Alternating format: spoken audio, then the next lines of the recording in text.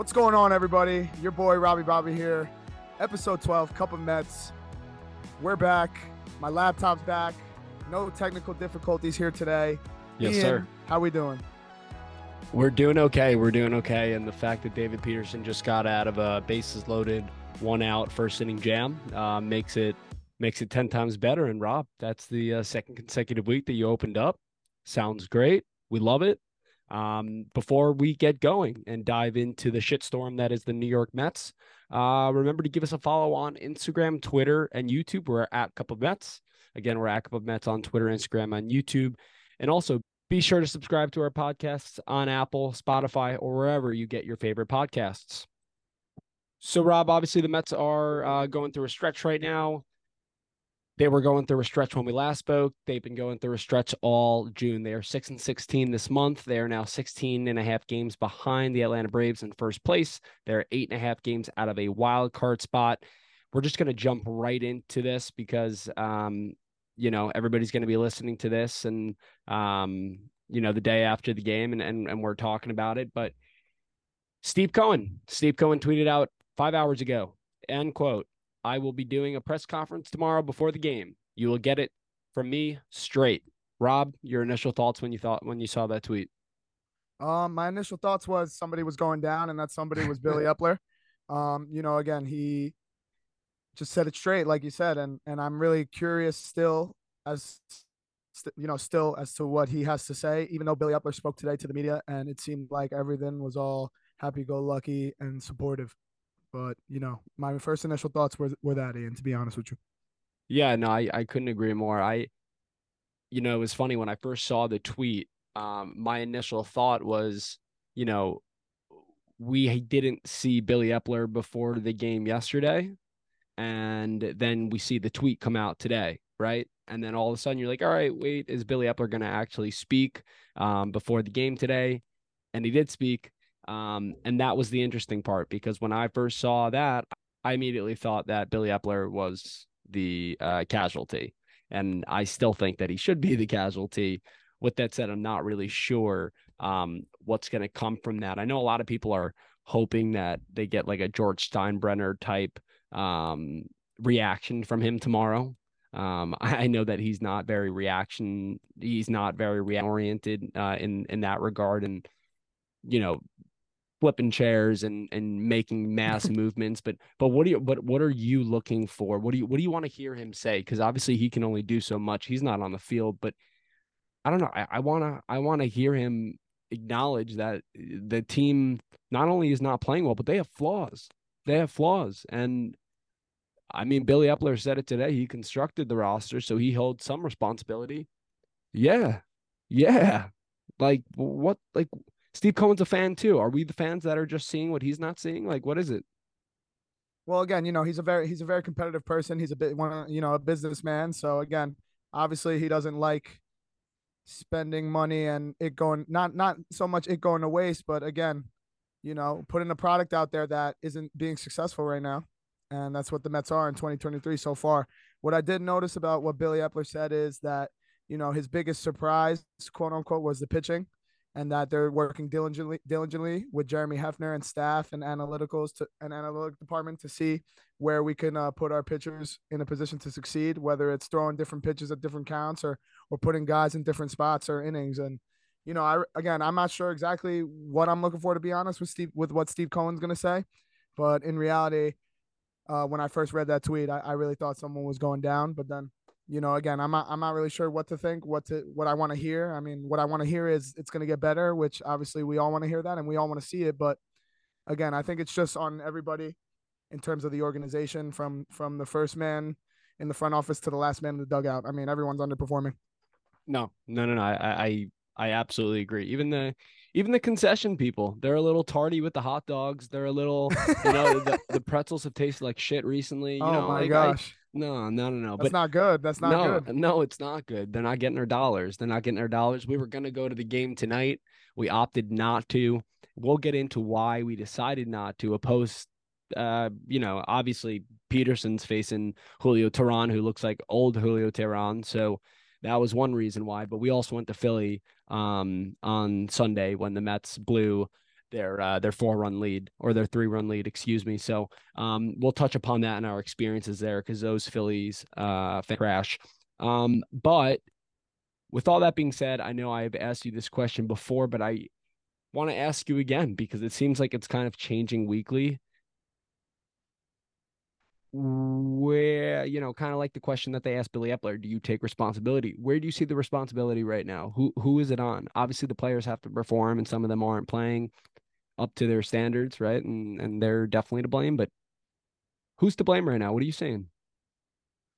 I mean, I think my answer just stays the same on this one. It's going to be Billy Epler who takes the blame. I mean, again, as much as you want to question Buck and his moves as of late, you don't know what's going on behind closed doors. You don't know if Billy's telling Buck to manage like this, What do you think and about that? What do you think about that though? That's my question. Is that Buck I Showalter is making very strange in-game maneuvers. We saw it firsthand in Philly, right? And we also know that, and we have a gut feeling that Billy Epler and the analytic department is kind of showing Buck and his staff who to play, what pitchers to bring in what situations.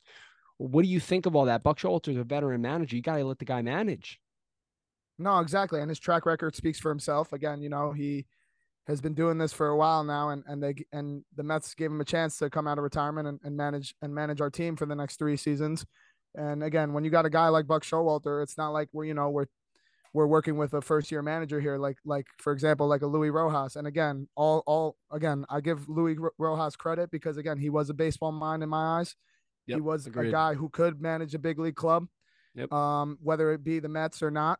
But a guy like Buck Showalter, you just got to let him, deal the cards and be that head honcho that he's always been throughout his managerial career. Again, he's shown that he could take teams from down in the dumps to all the way to the promised land / playoffs. So again, and he said it in his press conference too. What would be a successful season? I think one of the reporters asked, and he was like, "Well, we come here every day trying to make the playoffs." So that Yeah. was a great answer, and I think he handled some of the questions today really well.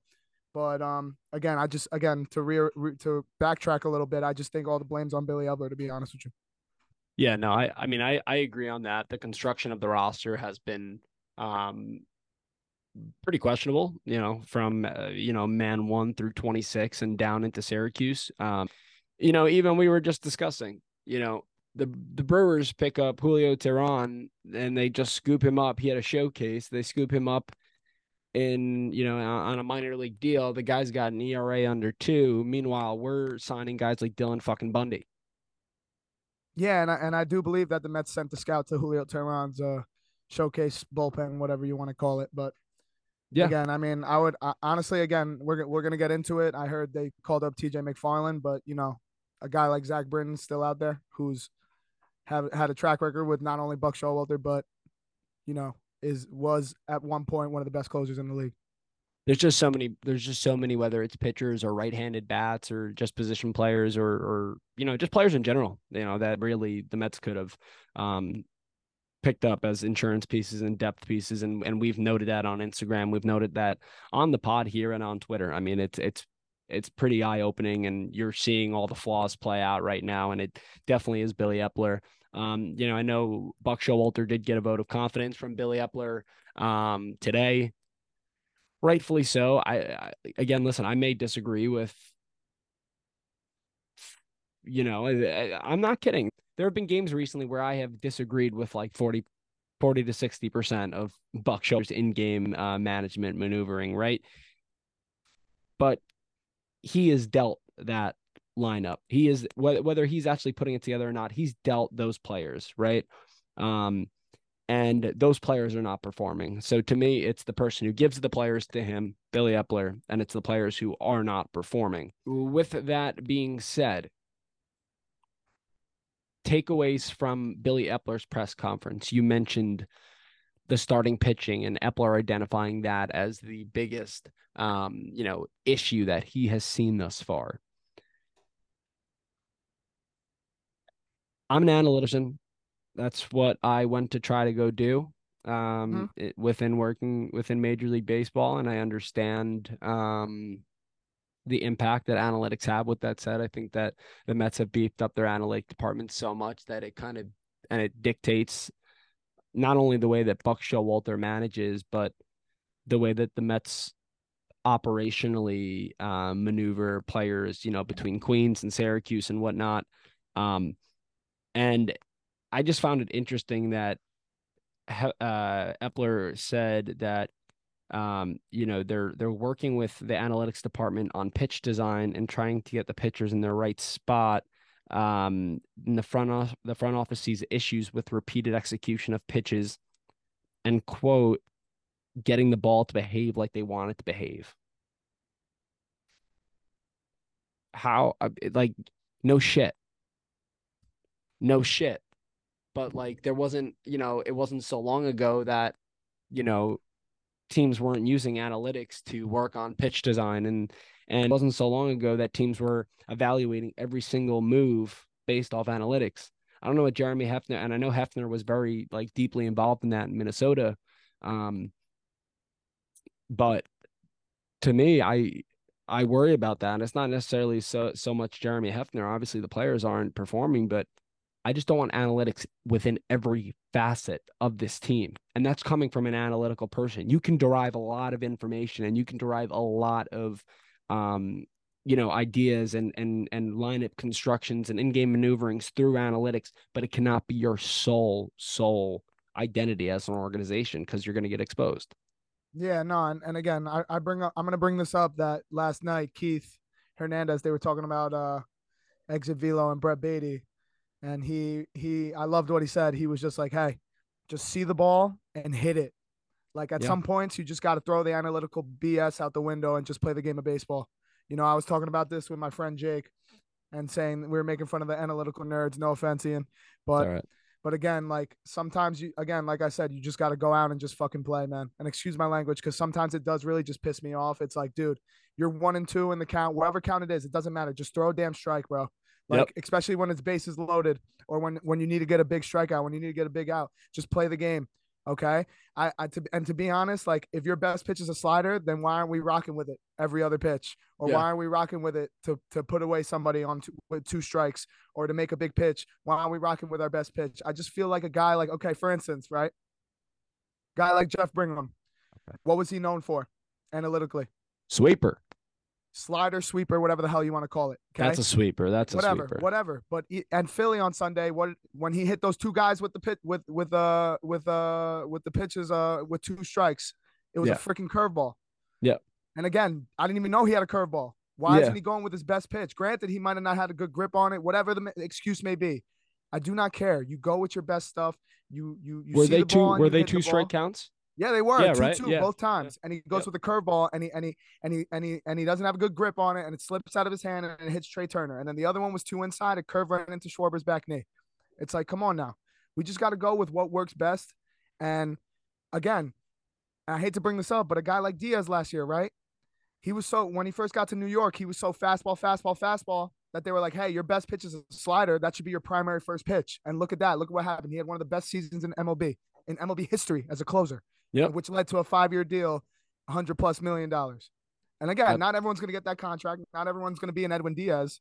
But at the end of the day, we just got to play fucking baseball, man. And I that's the agree. thing too. Like that's the thing too. Maybe that's why Lindor's hitting 220. Granted, his wife was pregnant.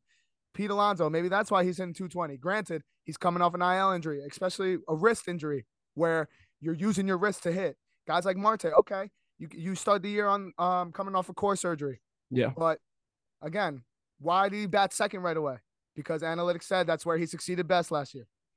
Yep. So you see my point here, and maybe that's 100%. why, and again, analytically, maybe that's why Brett Beatty and Alvarez didn't start the year in the big league club.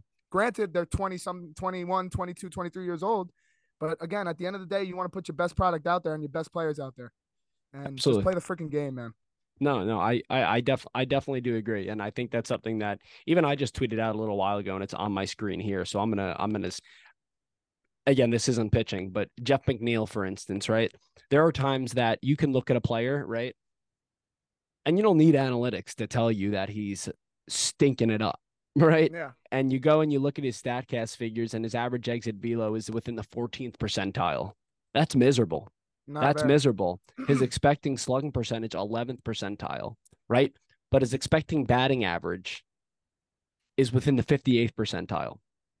So you're telling me, and his hard hit percentage is in the 19th percentile. So you're telling me that 3 percentiles, major statistics below the 20th percentile within the MLB. What does that equate to when your expected batting average is in the within the 58th percentile, which is a little bit above league average. But obviously he's not hitting above league average right now. So there's definitely flaws within the analytic system, but there's definitely ways of evaluating players as well, you know? And to me, I think that a lot of the analytics give you a really good base. Right. So if you see a pitcher with good spin on a pitch, right, you know Mm-hmm. that you want to amplify that, and you know you want to work on that pitch because, like you said, a slider is your bread and butter, right? So I think that there's just times that it should be much more useful. But then there's times like right now, right, where you brought up the fact of, and they're just putting together shit at bats. But you were talking about the fact of Edwin Diaz's first year. He's throwing fastball, fastball, fastball, getting lit up, and then they say, "Hey, your best pitch is a slider." The crazy thing is about the 2023 Mets is it really is true. When it rains, it pours. Adam Ottavino is known for his slider. And he's getting hit the hardest on the slider, right? David Peterson, another guy, slider has always been his out pitch. He's getting hit hard on a slider this year. So where do you draw lines? What type of pitch design? Like every pitcher just has to have a different game plan, and it can't just be due to analytics or your track record of what you've done in the past or how good a certain pitch has performed in the past, because Mm-hmm. it's not working right now and it's costing us games. No, that's a great point. And then again, a guy like Adam Ottavino, who's really polished his changeup, like our boys have said in the past, and he doesn't really go to it. That was quote unquote when the Mets signed him. That was his worst pitch. And again, it's just when something's not working, you got to try something different. And if it is working, then you don't fix it. And again, I think Peterson, it's more of a mechanical issue, but with Ottavino, I think maybe again it's just like a location issue. And again, obviously teams are starting to catch up on his primary pitch, and which is a slider. And when he leaves it over the plate and they're looking for it, it's going to go over the fence. So again, I think at that point you just mix it up, and I think that's where Billy Epler and Jeremy Hefner are going to fine tune things, or whatever they said in those quotes. But again, I'm gonna be honest with you, Ian. I'm glad that they didn't fire Hefner, because I really think one day he'll be a I major agree. league manager as well.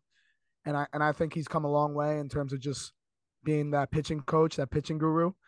So again, I think it's good to work things out instead of just hitting Mayday, Mayday, and firing someone for no reason, No, or I not for no reason, but for out of like panic.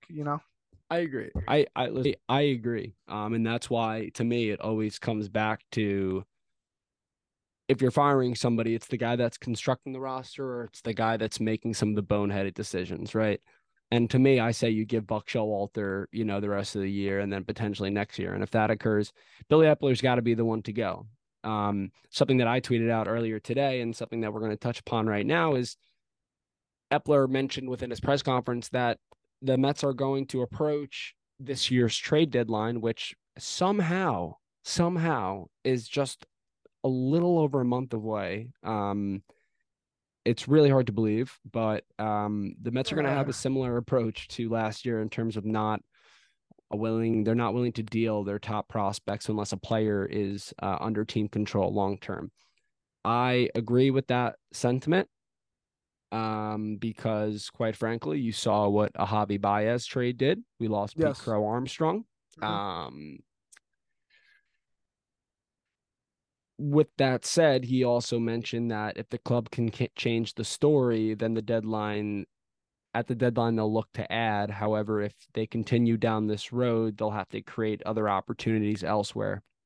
I agree with that. I'm just so fucking pissed that it's gotten to this point. This is going to be the cursing episode. I've really tried to tone down my vernacular, right? But, oh, Tommy Pham. No, No, okay. raining by the way in City Field. So Is it raining? yeah. It That's pretty fitting. Yeah, but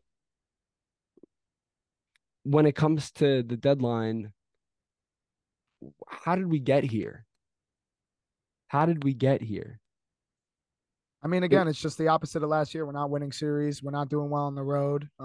Again, the 6-16 June doesn't help, obviously, and when your pitching staff can't go more than 5 innings every other start, or every 4 out of 5 days throughout Monday through Friday, like obviously it's not a recipe of success or for success.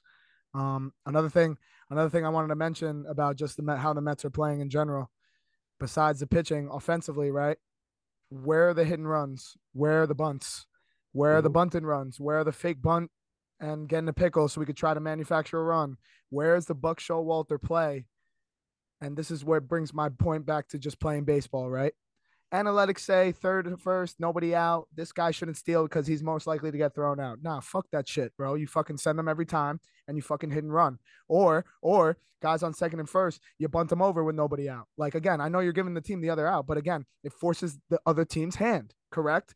Yep. Say, okay, for instance, you Yep. got third and second, nobody out, or one out, excuse me, and we got a hot hitter up. Guess what? You're gonna get intentionally walked. Bases loaded now.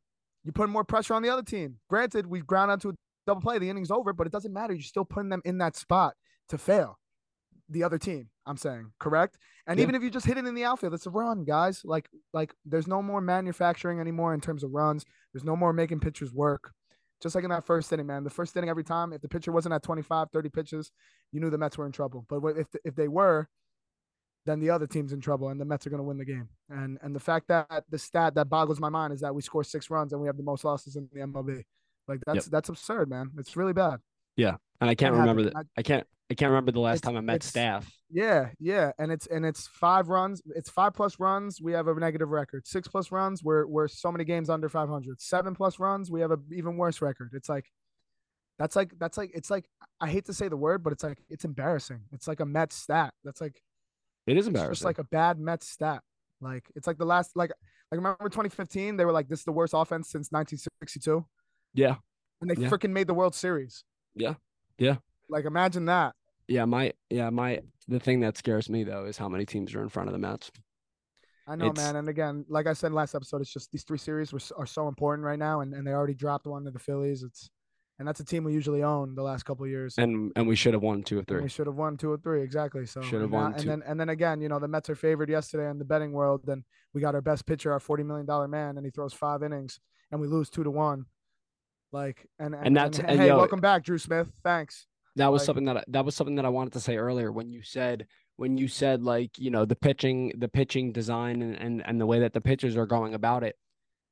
Drew Smith had the count in his favor last night and he throws it right over the cock. a fastball, A one fastball and right over two, the dish. 1-2, right over the dish. 2 outs. Yep. Dead So what? central. Guy goes from first to second. Yep. Oh my god, bro. I think that I've been numb because I have felt as if just I'm almost looking at the deadline already, thinking that the Mets are sellers. And I hate to be that way. I hate to say that. But right now, quite frankly, you just said you're $40 million man.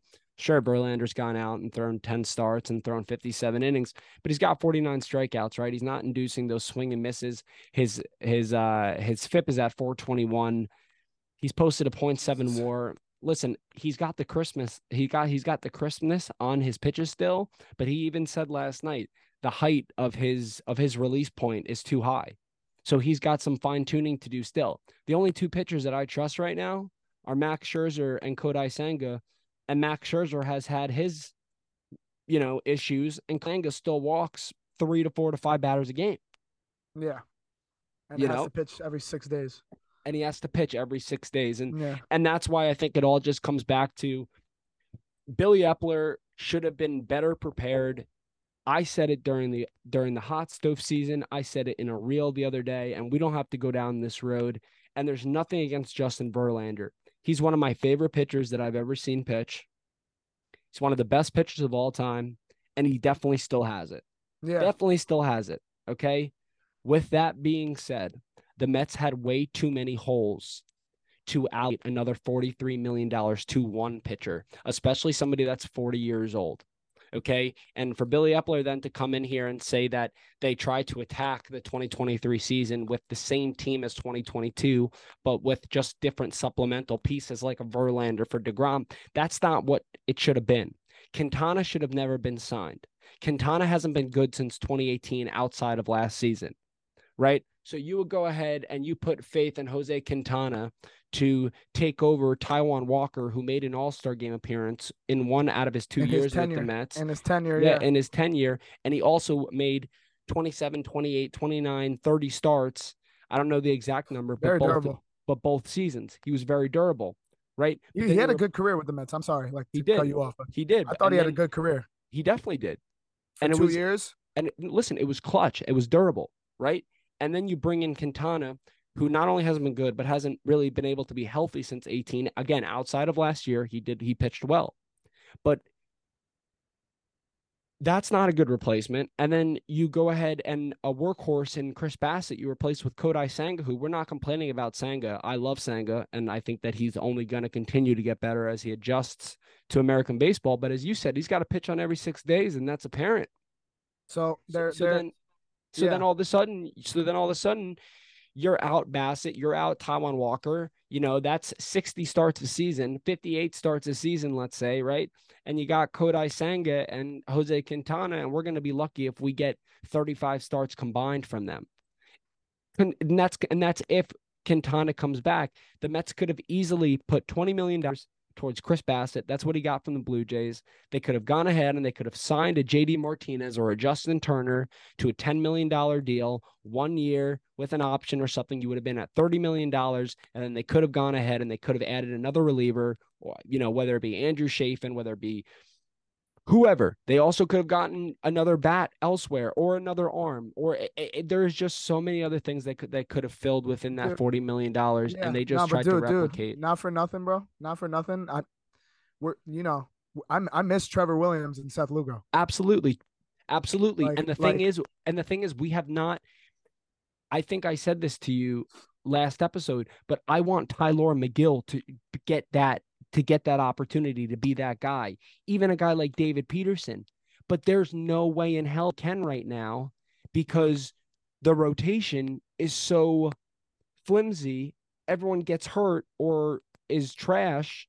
Um, and it's it just just depleted. doesn't. Yeah, and it's depleted, so you need McGill and Peterson in the rotation, and then No, you and don't have that opportunity to have that long man, and then you're throwing out guys like Vinny Natali, and you're throwing out Dominic Leone, and you're throwing out this guy and that guy. I'm not gonna, I was about to say Grant Hartwick, but he's been great. But no, I like Grant Harper. so do Yeah. I. But and then you throw out Josh Walker, right? And Josh Walker blew up the other night, and he also had a bad game at City Field. Oh, Vogelbach. Nope.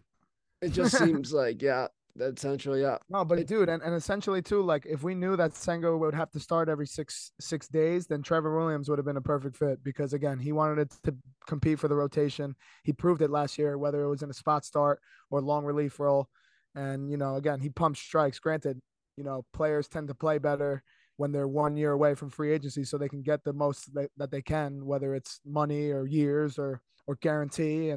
And again, a guy like Trevor Williams who embraced New York, who was honestly the best, honestly the better part of the Javi Baez trade, if you really think about it. I mean, he stuck Absolutely. with the Mets.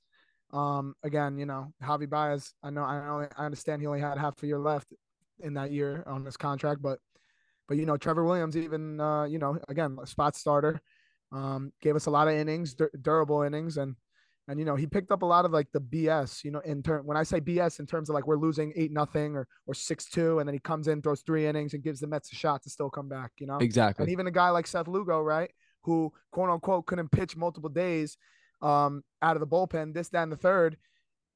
I don't care if he can't pitch multiple days because guess what? He could pitch 3 innings in a day. He could pitch 2 innings. He could close. Yep. Yeah. And Yeah. It's now all we're here. backwards. Now It's we're all here. backwards. And again, no offense, Billy, but not everybody from 2022 is here, and it shows. And it Yeah. shows. And those two guys stand out to me: Seth Lugo and Trevor Williams. Yeah, and not only that, he cannot expect every single player to produce the same exact way that they did in 2022. Mm-hmm. As So Narvaez lines out softly to Julio Teheran, we are getting no hit. Actually, excuse me, he is perfect through three. that exists. And I don't even want you to bring up Eduardo Escobar getting traded because now that Vogelbach's not even hitting again anymore and Beatty's struggling on Yeah, the I'll do field. it. I'll do it. I'll do it really, really quickly. Eduardo Escobar was traded to the Angels for, I don't have their names in front of me. Uh, Two one relief pitchers, minor league relief pitchers. Just put it at Marcinek, that. last name Marcinek and And last name Crow. Crow. Yeah. They go to 11 and 18 respectively on the Mets top 30 prospects per MLB.com. The Mets ate a little bit of Eduardo's money in order to facilitate that trade to get the arms.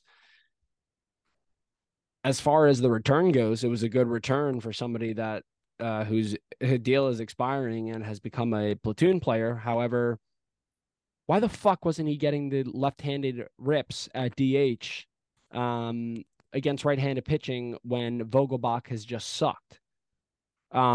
Because Eduardo Escobar started putting together better at bats, and then we've seen the glaring holes in Brett Beatty's defense recently, and it would be really, really, really nice to put Eduardo Escobar over at third base and maybe have Beatty DH a little bit. Yeah. And now Eduardo Escobar is gone, and we're strictly, we don't, we have like a very right-handed heavy bench, and Yeah. Yeah. And I don't know what the analytic department is saying about this, but again, I said it on Sunday as well. Seeing Marte look like a buffoon out there in right field. yep, Give that guy a day off, put him at DH, put McNeil out there. I've always liked McNeil better in the outfield. And again, I mean, whether it's Danny Mendick or Luis Guillermo, I don't really care. Just have a glove whiz up the middle. Hopefully he gives you some great ABs in the bottom of the lineup, whether it's Guillorme or Danny M. But again, I just don't understand the thought process in terms of giving guys like mental breaks. yep. Again, Vogelbach got a week off and he hit 2 home runs, which is great and all. But again, guys like McNeil and Marte and whoever's messing up in the field like Beatty, like just having them worry about getting on base and grounding out ABs sometimes is beneficial as well. So I just don't understand why they don't think about that either. Absolutely. Couldn't agree more. So, Rob, at 35 and 43, currently, the Mets have 84 games remaining on the schedule. Given what you've seen from them on the field, off the field, and what you've heard, if you were the general manager, and if the trade deadline was today, again, 8 games under 500, X amount of games back of the East in the wild card, would you stand still? Would you sell off some pieces like a Pham, like a Robertson, this guy, that guy? Or would you try to do what the Phillies did last year and buy? I mean, listen, I think by the trade deadline or by a week before the trade No, deadline. no, no, no, no, no. I said What? today was the Oh, deadline. oh, oh, my I bad, said my bad. today was Right the now with the deadline. record that we have. And no, no, no. The record that we have, but we still have 84 games remaining. And what you are seeing on television every day, do you have the confidence that you No, would be able to go ahead and I don't know, buy? probably not. Okay, No, would you sell or would you still? I would sell. You would sell. Who would you trade? I mean, I hate to say it. I would see what Marcana could bring to the table. I would see what a guy like Tommy Pham. I hate to say it, Ottavino. David Robertson. Yeah, but listen, I would tell Robertson, hey, listen, we're gonna trade you, and if we do, we have every intention of signing you back next year if you're willing to, if you're willing to come back for one more year. Because a guy like him, I think, with especially with Diaz coming back, we gotta see that 1-2 punch. But that's just me. But I mean, I would even look into seeing what we could get for Marte. And then I, obviously Vogelbach and I don't think we can get anything from Marte. honestly Narvaez too. But Narvaez potentially because of the option next year. mhm. The biggest pieces for me, I think, that the Mets could sell off are Pham, is David Robertson, Adam Ottavino, and a Mark Canha. Those are the guys. Omar Narvaez also makes sense. And I don't want to piss off our listeners when I say what I'm about to say next. Okay. The Mets want sustainable success over the long haul. They also spend a shit ton of money. What if the Mets continue losing and a team like the Angels or the I'm real blue. I'm just trying to think of somebody or the Rays. Okay. The Rays. The Rays call you and say, we're willing to give you this player that's performing at this level at the majors right now, as well as this player, along with our 2 top prospects, Double play. 2 or 3 prospects for Pete Alonso. Yep.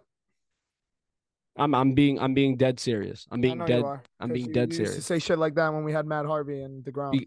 No, no, no, because listen, we still have quite a club beyond that, and he's going to command a $250 million deal. And if we could, again, this isn't what I'm saying, but I think that it's something that if the Mets continue to lose, a lot of teams are going to be calling Billy Epler and trying to get the availability on Pete Alonso. And I think that the gauging of what teams are, whether they're willing to listen or not, I think that shows how far maybe they may have come or may have not come to, a contract, framework or whatnot. Um, but it's something to think of. I don't know if you completely disagree with me. I mean, I would disagree with you in a sense because again, like I like our core where it's at. If you include Alonso in that core, Lindor, Alonso, Nimmo, McNeil, Okay, I got another one then for Alvarez, you. Beatty. But I would honestly look into trading McNeil. That's just Okay, me. I wouldn't do that. Okay, I, I, I got one other person for you, Max Scherzer. Yeah, I would do that Yeah. Okay. because again, I'm not trying to pay him another 40 million or whatever it is, 39 million for 43 million dollars, mediocrity. 43 million dollars last year, and Yeah. again next year, and again, and he's got a player option, so he's going to opt in unless he has a second half for the ages, right? Yeah. But he's been like a B pitcher this year, right? He's been a secondary ace. He's seven Yeah. and two. He's got a 3.95 ERA, right? But his FIP is at 4.13. He's been worth 1.1 more, but his expected FIP is 3.97. Hmm. So his numbers are getting there. And again, he's 7 and 2. The team wins when he pitches. Um, I think a team like the Dodgers, again, the Dodgers would be a fit, right? Even a team like the Angels, teams that can absorb a contract, because the Angels are not going to re-sign Shohei Ohtani, and they know that. So they can easily go ahead and Strike three. got him. David Peterson, 4 shutout innings. Okay. Wow, It's what good we for what we him. like. It's what we like to see. But That was a six slider, but go ahead, continue. it was a six slider. But I'm just saying, maybe not a Pete Alonso, because that would disrupt our core completely moving forward. I just really hope, obviously, they re-sign him, because if they don't re-sign him and they let him walk for nothing after 2024, I'll be pissed. But I just Scherzer is definitely somebody that I would consider trading if we are. And I love Max Scherzer. He's become one of my favorite Met No, yeah, pitchers yeah, I ever. got you. I got you. But I think that the Mets could really get a haul for him, especially since he has that playoff experience that a lot of teams are looking for. Yeah, definitely. And then again, you never know. Maybe they could package like him and like a Tommy Pham or like him and like another bat that's we don't want anymore, like a Marcon or whatever, get more players back. But yeah, I could Exactly. see that happening. Exactly. Yeah, no, they could definitely get a nice package back and bolster up. Not only what they have, they could definitely get a package that could bolster their team right now on the field, Yeah.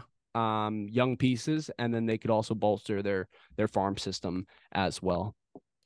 So on this segment of What the Buck, no, I'm just playing. Yeah, we were in Philly this weekend, Ian, and I just want you to tell slash a little summary or reiterate a little summary of our experience there Sunday.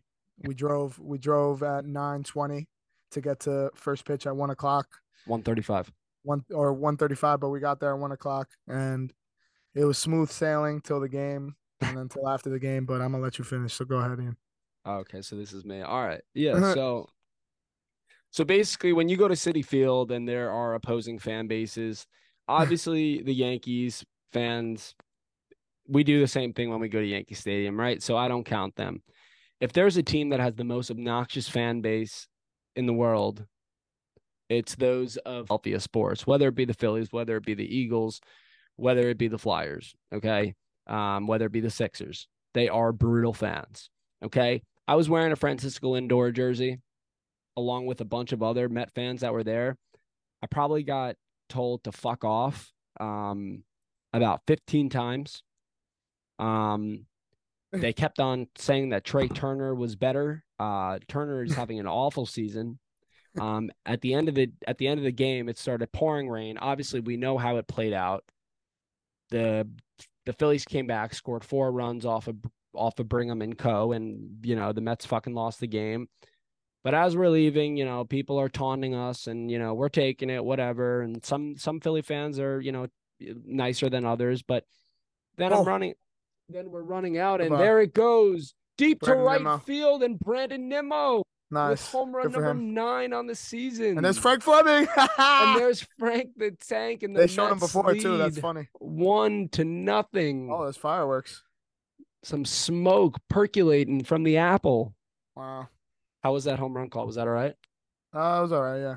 We're gonna do a live broadcast soon of a game.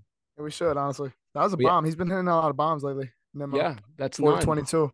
and I'm pretty sure that's his third highest career total in a season. Nice. 9. But yeah, no, the story that I wanted to say was basically it was downpouring. Rob and I stopped underneath an awning, and these two people walked past, and this guy looked right at my face and said, "Wait, what did he say?" He said something about taking the bus back to New York. He's like, y'all waiting for the bus to New York? Y'all waiting for the bus back to New York? And we were like, and I said, "Nah, man." And he said, "Yeah, get the fuck out of here." So I said, "Fuck you."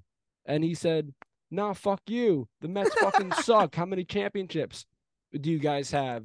And I said, "2, yo, but you guys have been around since the 1800s, right?" And then immediately preceding that interaction, those two people walked away. Rob and I make a quick dash towards the parking garage, and there's this drunk asshole who's probably about 18 years old with his girlfriend standing underneath a tree. The kid can barely stand up straight. He's got a Flyers shirt on, and he just looks at me as we're running, and he says, "Fuck you." And I look over at him, and I was like, "All right, fuck you too, whatever." Again, this is within a span of 2 minutes, right? And mind you, Ian just got shoulder surgery. He's talking shit with one arm basically. Yeah, yeah. And I got a sling, and I'm looking over my shoulder, and then all the kid sudden the kid looks at me, takes out his balls, literally takes out his dick, okay, and says, "Suck on my balls," screaming it, "Suck on my balls," and he has them out in public. There's kids, there's families, and I look back at these two Philly fans that are in back, and I'm running along with Rob, and I look back at them, and I'm like, "What's wrong with all you guys?" I'm like, "What's wrong with all you guys?" And left Lindor! field, Francisco Lindor, number Let's go. 16. We need to record when they're playing. That was a bomb. Boom, 2-0 Mets. No, it's good to see that. I mean, again, I would have hoped for a couple base runners, but I'll take 2 home runs in an inning. Absolutely. But yeah, no, Philly fans. Oh, he's talking his shit. He's talking shit. Is He was he? just screaming in the crowd, yo. Good. Good. He's firing them up. Good. Good. 413 off the bat, Ian.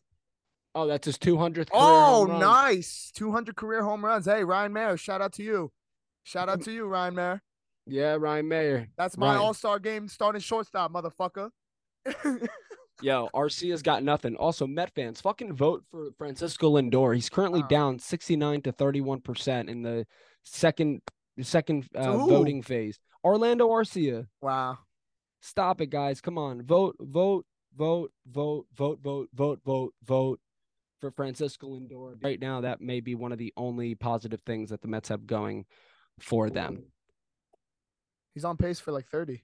He's on pace for 30 doubles, 100 ribbies. That's quite a season right there. Yeah, he's talking shit. Look at that. So, Rob, as we wrap up here, episode 12, season 2 of the Cup of Mets podcast, just a few quick notes that entering tonight. Again, we were going to record earlier. Rob had a little medical incident, but he's good. He's got some severe muscle bruising. It's actually wild. So we're both kind of messed up right now. Him with the muscles, me with the shoulder. But some quick notes that were supposed to be ahead of this game. Josh Walker was optioned, and T. Farland, the left-hander, was called up. He pitched in 22 games last year. And Vinny Natali was optioned as well. He was the pitcher that we claimed last week and pitched for Team Italy. And David Peterson obviously was called up for tonight. Tonight's matchup, obviously, we've been calling it Julio Teheran and David Peterson. Tomorrow night, it'll be Kodai Senga versus Wade Miley. And on Thursday, it'll be Max Scherzer versus Adrian Hauser. And then the Mets welcome in the 44-34 San Francisco Giants. So the road gets no easier for the Mets.